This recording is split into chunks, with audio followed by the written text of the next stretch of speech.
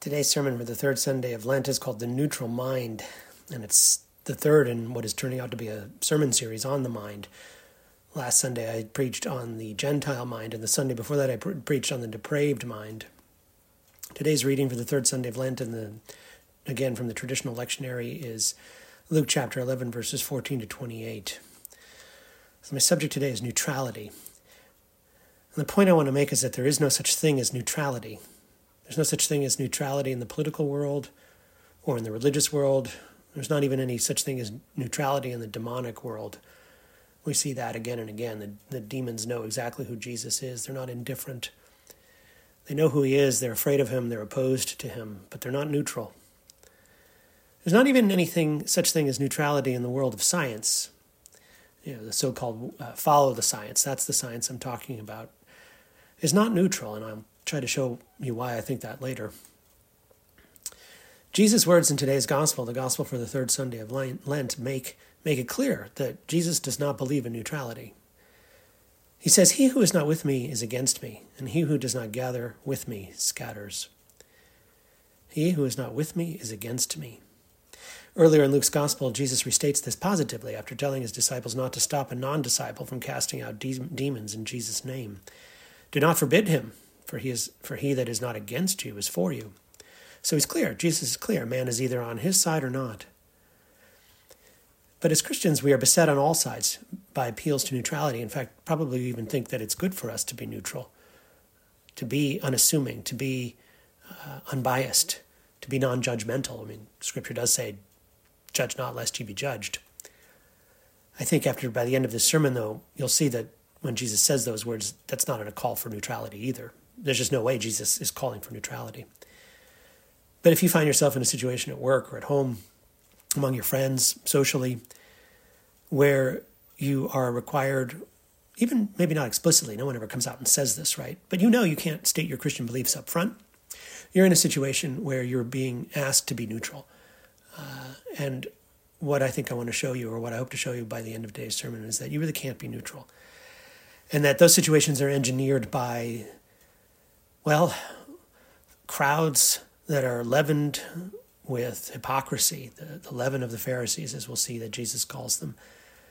If you find yourself in situations like that, where you're asked to be neutral, understand that the other side is not neutral. They're creating circumstances where you cannot be a Christian. And they are trying to appeal to your sense of virtue, your better angels, by telling you that being neutral is the way to be, the right way to be a Christian. But they've already staged the situation, framed the situation where neutrality only favors them. Your supposed neutrality, I should say, only favors them. Jesus says, "He who is not with me is against me." So why should Christians be asked to embrace neutrality when from our own lips such a thing cannot be? Well, it has to do with what's going on in today's gospel, which I suppose I should read for you now. This is an encounter of Jesus with the crowds. Jesus was casting out a demon that was dumb, and when the demon had gone out, the dumb man spoke, and the people marveled. But some of them said, "He casts out demons by Beelzebul, the prince of demons," while others, to test him, sought from him a sign from heaven. But he, knowing their thoughts, said to them, "Every kingdom that is divided against itself is laid waste, and a divided household falls. And if Satan is also divided against himself, how will his kingdom stand? For you say that I cast out demons by Beelzebul, and if I cast out demons by Beelzebul, by whom do your sons cast them out? Therefore they shall be your judges." I think he means the demons here. "But if it is by the finger of God that I cast out demons, then the kingdom of God has come upon you. When a strong man fully armed guards his own palace, his goods are in peace. But when one stronger than he assails him and overcomes him, he takes away his armor in which he trusted and divides his spoil. He who is not with me is against me, and he who does not gather with me scatters. When the unclean spirit has gone out of a man, he passes through waterless places seeking rest, and finding none, he says, I will return to my house from which I came. And when he comes, he finds it swept and put in order. Then he goes and brings 7 other spirits more evil than himself, and they enter and dwell there. And the last state of that man becomes worse than the first. As he said this, a woman in the crowd raised her voice and said to him, Blessed is the womb that bore you, and the breasts that you sucked. But he said, Blessed rather are those who hear the word of God and keep it. So this reading from Luke's gospel is an appeal by Jesus for consistency in the face of the world's sinful inconsistency. And Jesus is calling out the inconsistency here of a hostile crowd of onlookers. He's just cast out a demon from a dumb man, and that dumb man now begins to speak, and the crowd marvels.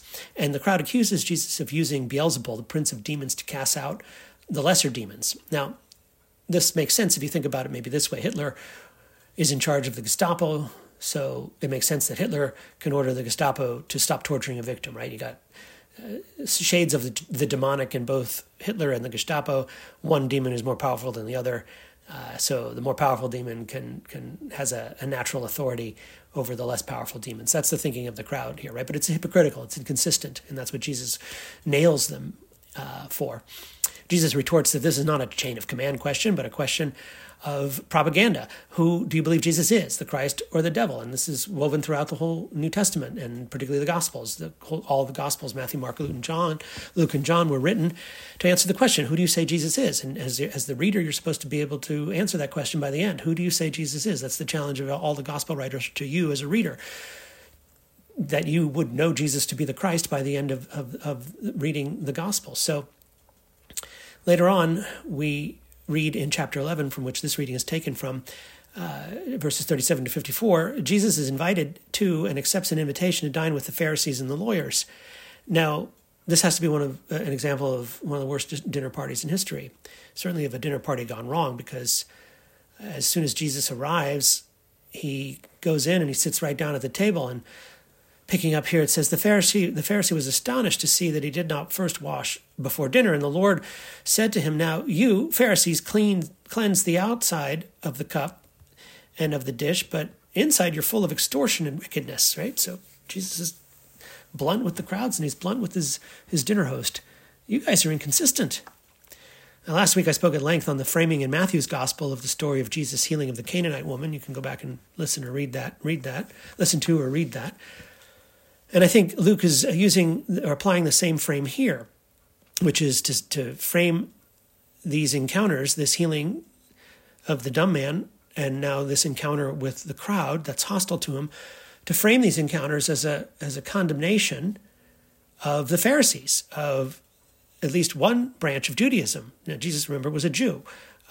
And as I said last week, we're witnessing a battle for the heart of Judaism, a struggle between different Judaisms as to which one will prevail.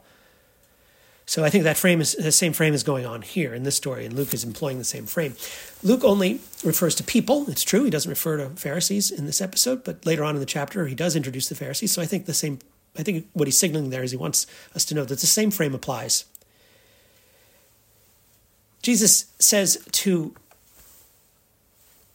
his followers later on in Luke chapter 12, the very next chapter, he says, beware of the leaven of the Pharisees, which is hypocrisy. Nothing is covered up that will not be revealed, or hidden that will not be known. So this is the frame.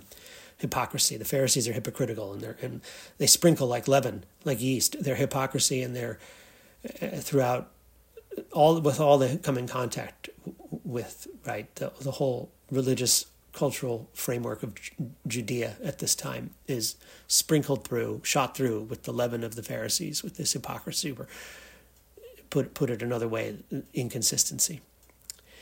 So when this Pharisee leaven crowd challenges Jesus with a chain of command question, accusing him of being in league with the devil, he responds that they themselves cast out demons, and by the way, whose name are they doing that in, right? I mean, Jesus knows that the Pharisees are not casting out the devil in the name of Satan, right? They don't use the name of Beelzebul. So he says here, Jesus, if you're using God's name, and he refers to that in his own ministry as the finger of God, then they should recognize that the same God is at work in Jesus, right? But since they don't recognize God at work in Jesus, it's they who must be of the devil. So he turns it right back around on them. Why do they not recognize this? Well, I think they do. They do recognize that the finger of God is at work in Jesus. And they certainly know that they don't invoke the name of Beelzebul to cast out demons. And yet they were unwilling to recognize that Jesus is the Son of God, that Jesus is the Messiah, that the finger of God is at work in Jesus, and that, in fact, the kingdom of God has come. Why? Well, Jesus answers that question in Matthew chapter 2:29. He says, Jesus answered them, "You are wrong because," and he's speaking here in this case to the Pharisees and the Sadducees. Jesus answers them, he says, "You are wrong because you know neither the scriptures nor the power of God." In other words, the kingdom of God has come, and Israel, at least its religious leaders, are busy opposing it. They're on the wrong side. So Jesus says, "He who is not with me is against me, and he who does not gather with me scatters." And the whole point here is that there's no neutrality when it comes to the kingdom of God. And those who don't recognize the kingdom of God and don't see the finger of God at work in Jesus' ministry, it's not because they're neutral. It's because they are ignorant of the scriptures and of the power of God. And, that may be one thing if you're Joe Fisherman and you don't have time to study the scriptures. It's a little bit disgraceful because you're a Jew and the scriptures are the special provenance of the Jews. Paul says the Jews were entrusted with the oracles of God. So not knowing the scriptures is a bit like not knowing you're Jewish. And in this case, Jesus is saying, you Sadducees and Pharisees who are teachers of the law, who know the scriptures, you say you do, and yet you don't recognize me. It must mean you're ignorant. It must mean you're willfully ignorant, willfully blind, and that you have chosen sides. It is not a neutrality. It's not a suspension of disbelief. It's not an unbiased or indifferent place you're coming from. It's from a place of hostility.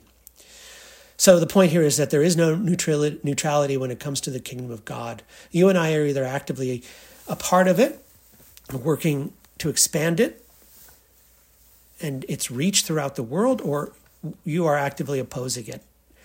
And if you're opposing it, even by silence, then you're complicit, and your neutrality is a vote for hell.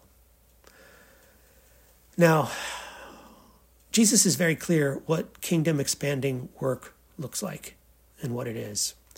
He says in Matthew chapter 28, verses 19 and 20, and this is what's called as the Great Commission. He says, "Go therefore and make disciples of all nations, baptizing them in the name of the Father and of the Son and of the Holy Spirit, teaching them to observe all that I've commanded you." So let's walk through that. Go. First word, do not stay put. Now, you don't have to go very far, but it does mean you can't be idle and do nothing. Make disciples. This means to teach, but it also means formation for life in right living. Living in and working for the growth of God's kingdom is a way of life, right? Make disciples. We have to do this, right? We can't ignore this. I mean, if we're going to call ourselves Christians, we cannot ignore this commandment, make disciples. Of whom? Of all nations, right? No exceptions. That's a popular slogan these days in some churches, no exceptions. Okay, let's see you go make disciples of all nations, no exceptions. One's inherited culture, religion, and way of life are no excuse for not becoming a Christian.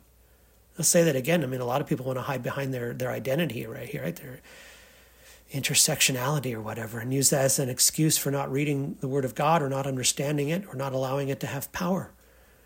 That's not an excuse. It's not an excuse for not becoming a Christian. It's not an excuse for shirking the Great Commission. The church must leave no corner of the earth untouched and unclaimed for Jesus. And it's not just talking about geography and geographical space. It's talking about mental space as well. All these people living on the face of the earth have enormous mental real estate that the church has got to find a way to capture and to teach and to form and to bring into obedience to the mind of Christ. The next part of that commission, to observe all that I have commanded you, or as the New International Version of the Bible puts it, obey. To obey all that I have commanded you, right? That's pretty clear. It's pretty clear what the Great Commission is. And so I ask you, do you detect a note of neutrality in the Great Commission? Because I sure don't. There's no neutrality here. Does it sound to you as if Jesus would be okay with polite or not so polite refusals to his commands? It doesn't to me. No king extends his kingdom by allowing indifference to his rule. Jesus has left us with commandments that we must teach others to obey, not to go around giving unsought advice only to have it rejected, right? We're teaching people. We're teaching people to obey. We're not giving unsolicited advice that we're indifferent to one way or the other, whether they take it or not. You see, the first puts us in a position of authority, authority that comes directly from Jesus. We have authority to teach the nations. We have that authority, and we have the authority to ask them to obey the Lord's commandments. We have no right to meddle and give advice that no one wants. There is no neutral position here. Discipleship is not a take it or leave it proposition. We're either a disciple of the Lord Jesus or you're not yet, right? And the way you know you're a disciple is, are you executing this fourfold command? Are you going? Are you making disciples? Is the field of your vision of all nations? And finally, what are you doing when you teach them? Are you teaching them to observe all that Jesus has commanded them?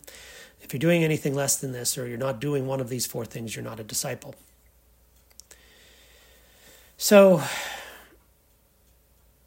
well, it really is up to the church to wage an all-out assault on the bastions of unbelief, especially when these bastions masquerade as neutral. And I'll come to some of that more later, but, the public square, supposed to be neutral, right? That's just a bastion of unbelief. We are to, as the members of the church, bring about the obedience to Christ's commands that he requires of the nations. Now, let me raise it right now, because you're sitting, if it's in the news, you're hearing it, right? If this raises the specter of Christian nationalism in your mind, or if you get asked if you're a Christian nationalist, or you think I am, or whatever, first you have to understand that's a gotcha question. That's not a neutral question. That's not a gentle inquiry. The person asking you that is straight from the Pharisee leavened crowd of today's gospel lesson, right? It's not a friendly question. The person asking it of you is not a friendly. It's not on your side. And secondly, if you're asked this question, you could do worse than to quote scripture, which is what Jesus always did, right? You could quote a whole sermon 2 Sundays ago was about how he overcame the temptation in the wilderness by the devil. He quoted scripture each and every time. So you could do that too here. You could quote the passage I've just read to you, Matthew 28, verses 19 and 20. You could quote that to your accuser or to yourself if you need some convincing. You can ask your accuser to tell you what it means. Right? What does this Great Commission mean? What does go make disciples of all nations, teaching them to obey the commandments of Jesus? What does that mean to you? Ask your accuser that. Or if you need to ask yourself what you think it means, right? And if you find yourself in the camp of the Christian nationalists because you're obedient to the words of your Lord, well, so be it. Christ is a king. Your accuser will know that the gospel of Jesus Christ is not neutral, and that's why he's not asking you neutral questions, even if you, as his follower, aren't quite there yet. So let me try to help you get there.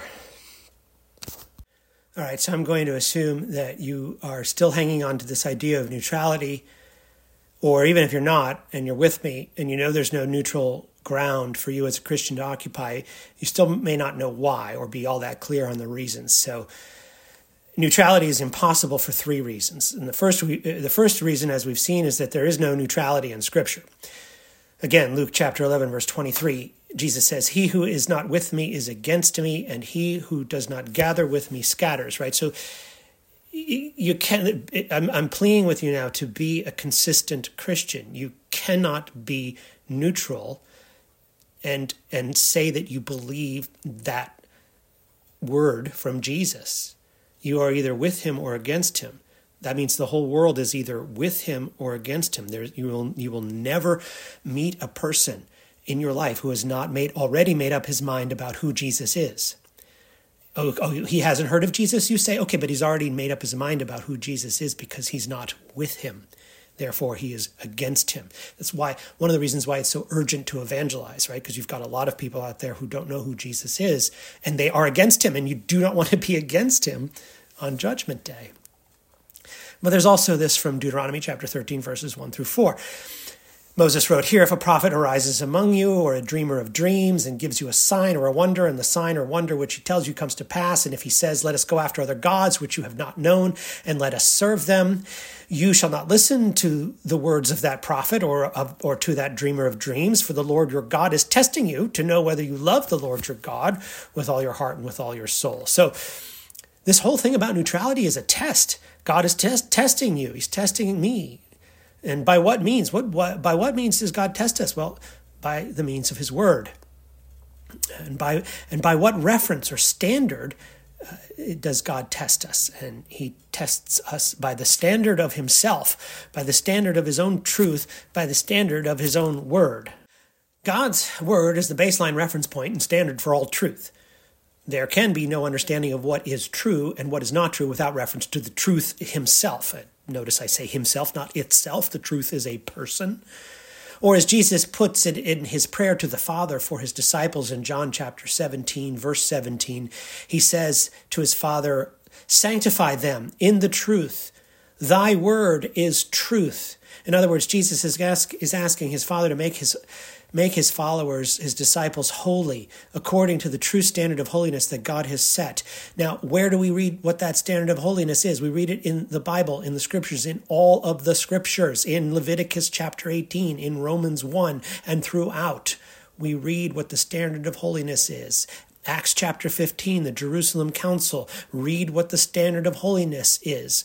Read what the standard of holiness is for the church. It is set forth in God's word. In short, there is no neutrality revealed in God's word. Or I should say, there is no neutrality in God's revealed word. Certainly there is no neutrality revealed, but there is no neutrality in God's revealed word. Okay, but surely you say you're going to quote Isaiah chapter 1, verse 18 to me, where Isaiah says, God himself says, and come now, let us reason together, right? So that would be an appeal, to the neutral laws or rules of reason and logic. Sure, isn't that what that's an appeal to? Come now, let us reason together. Well, let's apply let's look at logical rules. Let's look at logical fallacies. And the most famous one here is a conjoined proposition. If one part of a conjoined proposition is false, then the entire statement is false, right? We all learned that. David was the king and David was the Christ. That's a false proposition. Why? Because the first statement is true, but the second is false. And just because the first statement is true does not make the proposition neutral or indifferent. It makes the proposition false. And so, according to the rules of logic, a proposition is either one thing or the other, true or false. It's either valid reasoning or invalid reasoning. Propositions either flow from the premise or they do not. They may be clear, they may be unclear, they may be partially true, they may be wholly true, they may be completely false, but they are never neutral. There is either valid reasoning or invalid reasoning. There can be no neutral reasoning, which is why Isaiah continues in chapter 1, verses 18 through 20. Come now, let us reason together, says the Lord, though your sins are like scarlet, they shall be as white as snow, right? One or the other, scarlet or snow. God isn't moving us from a place of reprobation to a place of neutrality. He's moving us from a place of reprobation and damnation to redemption and salvation, right? Though your sins are like scarlet, they shall be as white as snow. Though they are red like crimson, they shall become like wool. If you are willing and obedient, you shall eat the food of the good of the land. But if you refuse and rebel, you shall be devoured by the sword, for the mouth of the Lord has spoken, right? In other words, all reason, for it to be reasonable, proceeds from the premise that the mouth of the Lord has spoken, right? No neutrality in that mouth. No neutrality in that word. Scarlet or snow, crimson or wool, obedience or rebellion. These are the choices. So, okay, fine. You're still struggling, though. You don't want to let go of the idea that there's some corner of the universe to which you can flee. Some principality, moral or mental principality like Switzerland. If you could just get there, you'll take your stand against this small-minded preacher and prove that you're a good and decent person because you can be neutral, right? Yeah, so you flee. You flee to what? You flee to science. Yes, you flee to that science. So let's have a look. Let's have a look at the science. So you're excited because you know that neutral is a chemical term. You know that if you take pure water at room temperature and it has a pH of 7. Remember this from 6th grade? Little strips of paper that you would dip in a solution and would turn different colors. I liked that unit. I remember liking that. It was also a commercial for a ladies' deodorant, I think, that made a big deal about pH. Anyway, so continuing with the science, pure water at room temperature has a pH of 7 and is neither an acid nor a base. It is neutral. In fact, you are so happy because pH 7 is the very definition of neutral. It is the reference point. You've found your Switzerland, haven't you? However, because pure water at room temperature is the reference point, it is also the one thing you must affirm. You need to affirm that reference point. Orange juice with its pH of 3 would not be an acid without reference to water's pH of 7. And ammonia with its pH of 11 would not be a base without reference to water's pH of 7. So if you're neutral about pure water at room temperature having a pH of 7, then you have destroyed all your science. Now, who does the Christian understand to be the baseline, the reference point for all things? Jesus Christ, the incarnate Word of God. Read that in John chapter 1, verse 1 and John chapter 1, verse 14. Jesus, the incarnate Word of God, the Word of God made flesh. He is the baseline, the reference point, not just for believing Christians, but for the whole creation, whether the unbelieving part of that creation acknowledges him or not. This is because Jesus is fully God and fully man. Jesus unites himself in one person, both the uncreated nature of God and the created nature of man, which he took from his mother Mary, the created nature, that is, his human nature. This proposition allows for no neutrality. It is either true or it is not true, just as the chemist presupposes that a solution with a pH of 7 is neither acid nor base. The chemist can do this because he presupposes that there are constants in nature. But even the definition of the standard hydrogen electrode upon which he bases his pH scale, yes, I looked all this up, comes down to an international scientific consensus and is nothing more than a recommendation. That's funny if you think about it. A so-called constant of nature boils down to an international committee's recommendation. This is what we base our science on, ultimately. A consensus of experts, to be sure, but a consensus. And we base it on recommendations from those experts. And as good as science is and chemistry is, useful for creating all kinds of solutions for our modern day life and to solve the problems that we face in this world and the challenges that we face, I think I can give you a little bit better. I can do one better than a recommendation for you when I preach to you from the Word of God, which is truth.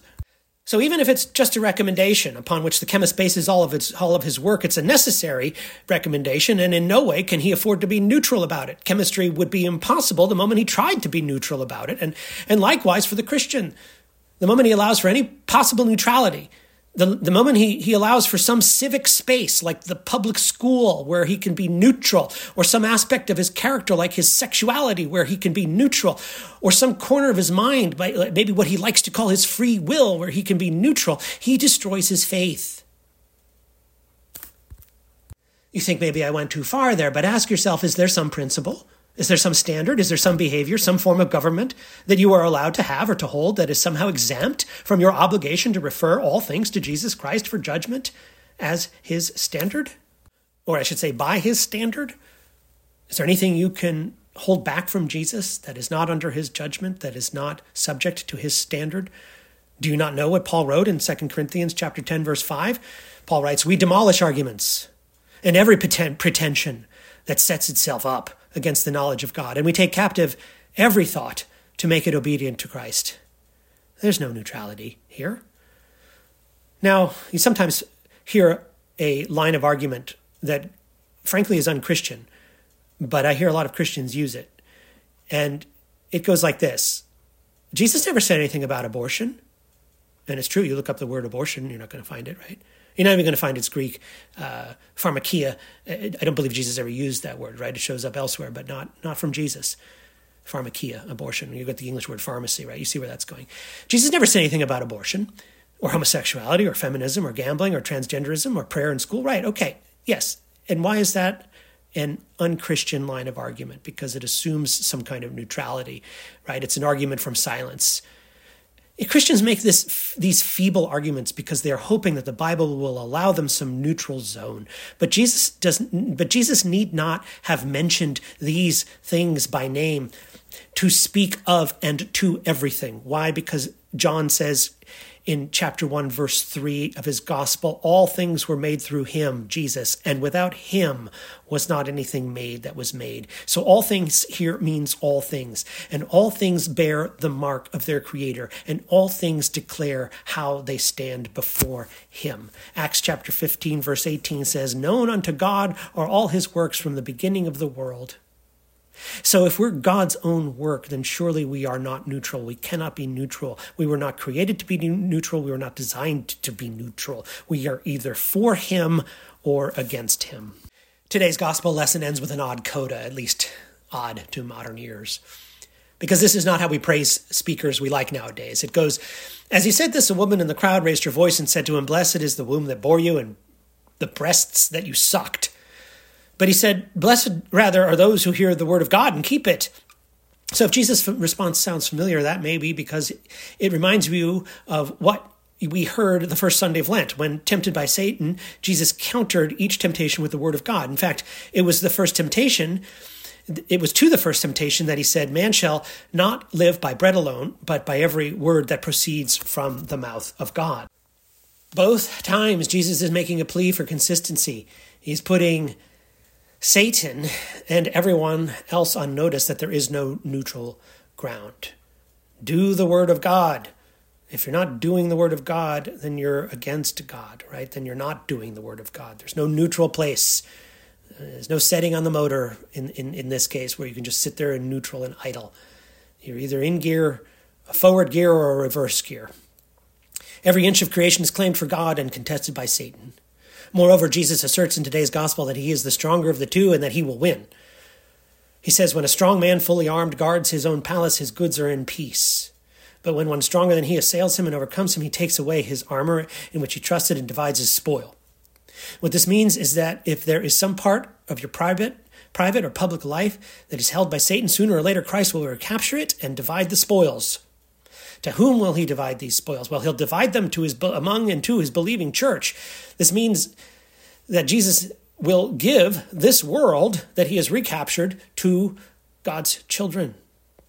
Psalm 2, verses 8 and 9 says, "Ask of me, and I shall give thee the heathen for thine inheritance, and the uttermost parts of the earth for thy possession. Thou shalt break them with a rod of iron.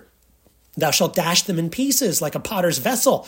Now, specifically, that was the Father speaking to the Anointed One, the Messiah, the one who was to come. And the heathen nations in this psalm are promised to Jesus Christ, to the Lord's anointed, great David's greater son, as Jesus' inheritance. So you may think, okay, well, that doesn't have anything to do with me. That's got everything to do with Jesus, though. But no, Paul makes it clear in Romans chapter 8, verses 15 and 17, that you and I are heirs through Christ of that same inheritance. Paul writes, "For you did not receive the spirit of slavery to fall back into fear, but you have received the spirit of sonship," right? There's another dichotomy there, another binary there, right? We're either slaves or we're sons. We're not neutral. There's no in between. We're either slaves or we're sons. When we cry, "Abba, Father," it is the Spirit himself bearing witness with our spirit that we are children of God. And if children, then heirs, heirs of God and fellow heirs. Here it is, fellow heirs with Christ, provided we suffer with him in order that we may also be glorified with him. How? By resurrection and by the inheritance, the promised inheritance of this world. Part of that suffering means letting go of the sense of safety that you may be clinging to and still thinking that there is some neutral place for you to go and be a Christian and not have to face the consequences of your Christianity. Now, for Americans, maybe this is that sacred sense of neutrality has to do with the First Amendment and the Establishment Clause. And frankly, also that for so long, we didn't have to think about it much, right? We could take for granted that for all of our history up until the 1960s, that we were swimming in a Christian pond, right? It was understood that this was a Christian nation. The laws were Christian, the values were Christian, the morals were Christian. The television programming was, at least felt like it had to answer to Christian standards. And, and this did not mean that we had an established church at the federal level, although many states had established churches when we were founded well into the 19th century. But it did mean that Christianity was privileged in law and in custom. It was the Christian Sabbath, Christian Sabbath Sunday, that was the subject of blue laws. But nowadays we're seeing Satan privileged in the classroom and in the state house, all in the name of a neutrality that Jesus has told us does not exist. Recently, the Satanic Temple's director of ministry wrote in an email about their plan to send Satanic Temple chaplains into Florida public schools. Our ministers, she wrote, this is a quote, "Our ministers look forward to participating in opportunities to do good in the community, including the opportunities created by this bill, right alongside the clergy of other religions." This satanic group understands that there is no neutrality, but they are using the naivete of Christians who think there is neutrality. And gee, if we could only just get back to it like we had in the 90s. This group, the Satanic Temple, is using that sense of neutrality, this Christian idea of neutrality against us. And I came of age. I was in college in the early 90s. It wasn't neutral then either. Now, the Satanic Temple is not a serious group, and by their own admission, they do not even believe in Satan. They mock religion, specifically the Christian faith, and their purpose is to mock you and to drive Christ, whom you say is your Lord, from the public square. But they are your enemy. By whose authority do they cast out God from the public square? You know, if you look at any public square today, chances are you're going to see one or more Christian churches still situated on it, right? And these people have the gall to try to cast God out from the public square? By whose authority? By the authority of Beelzebub? Beelzebub? No, they don't believe in him. By the authority of a godless neutrality supposedly found in the First Amendment. And that amendment was written by Christians for Christians to protect the church from the state, and it's now being turned around to destroy you. Don't be fooled. The states that ratified the First Amendment also had blasphemy laws on the books. They would have run these Satanists out on a rail, if not worse. It is a myth that our founding was secular, and it certainly was not neutral. Our country is not neutral, and unless Christians wake up and start to organize politically, we will find ourselves opposing God, working against Jesus, and undermining the kingdom. Satan is not divided against himself. He is organized, and he knows what time it is.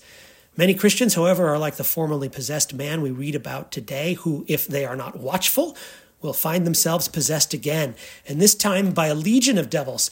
Then it will be truly said of Christians in America that the last state of that man becomes worse than the first. The baptism rite from the 1662 Book of Common Prayer puts the charge to those who being baptized this way.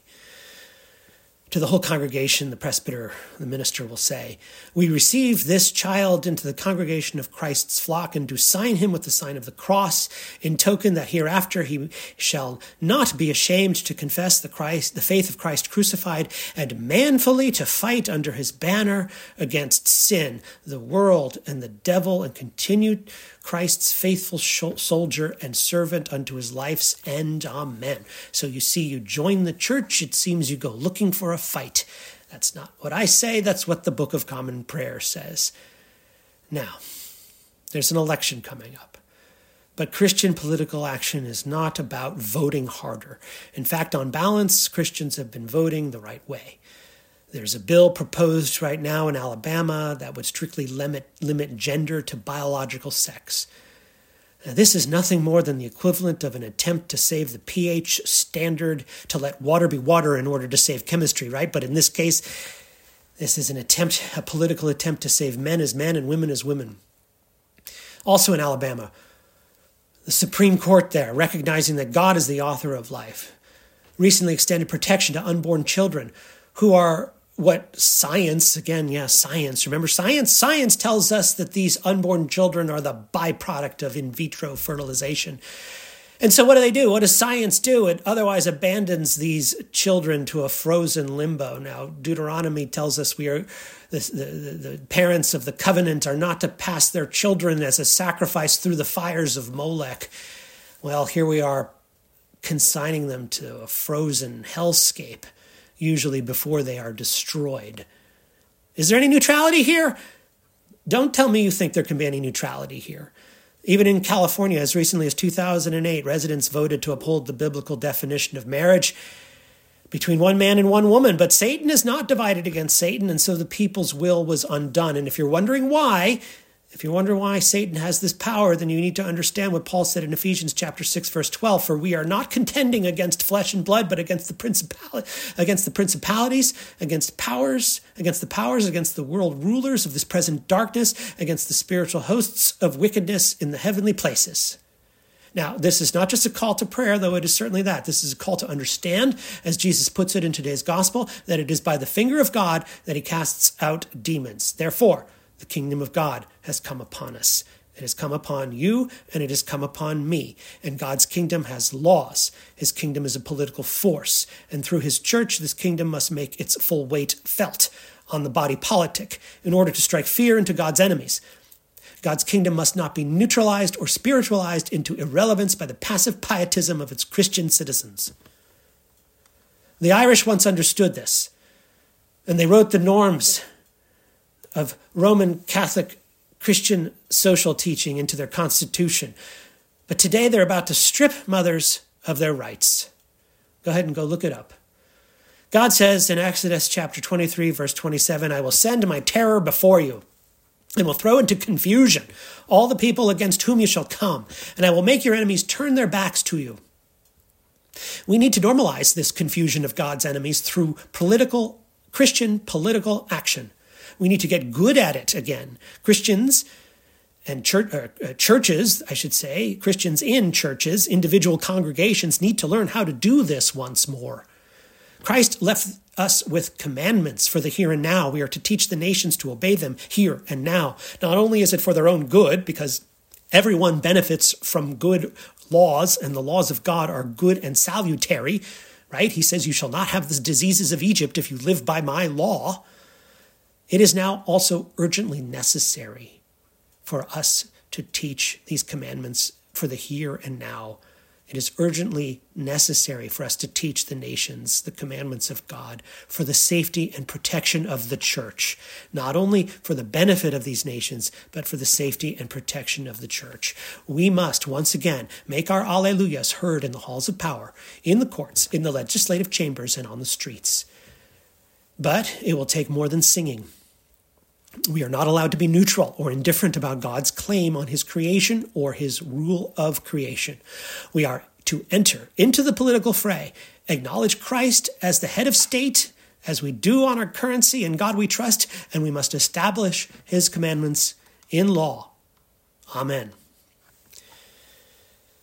Well, now we can turn to the questions for reflection and discussion. Question number 1. As Christians, we are beset on all sides by appeals to what? To neutrality. Question number 2. Jesus said, he who is not with me is what? He who is not with me is against me, and he who does not gather with me scatters. Question number 3. Jesus is accused of using who? The prince of demons, to cast out the lesser demons. He's accused of using Beelzebub.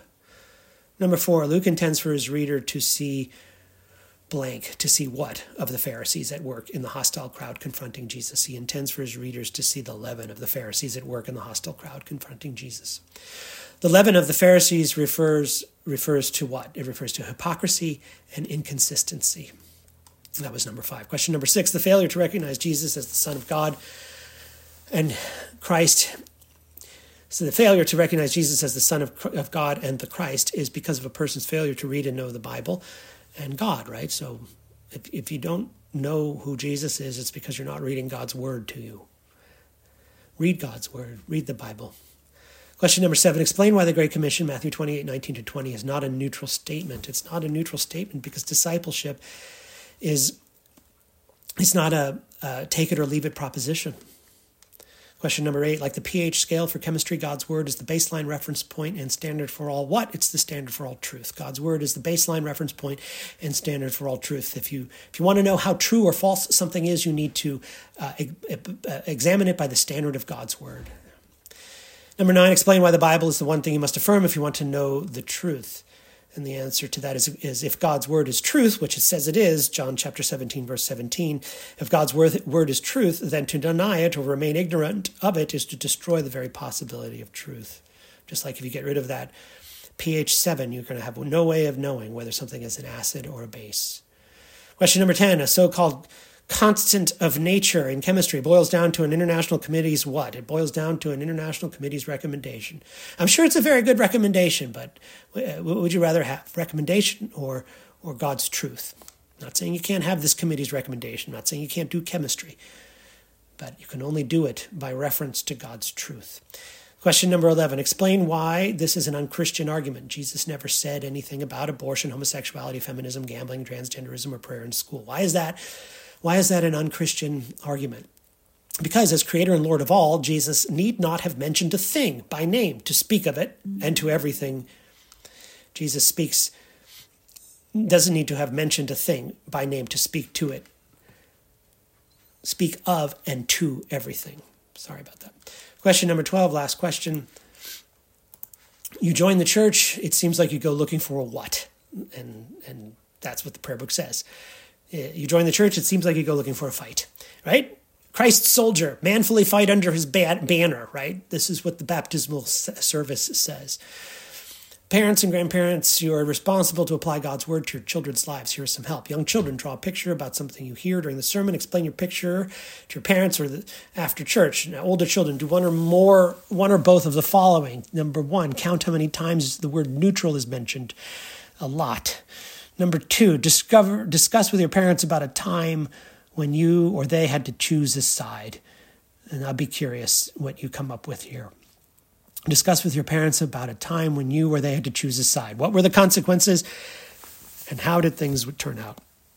Well, that's my sermon for the third Sunday of Lent. God bless you all.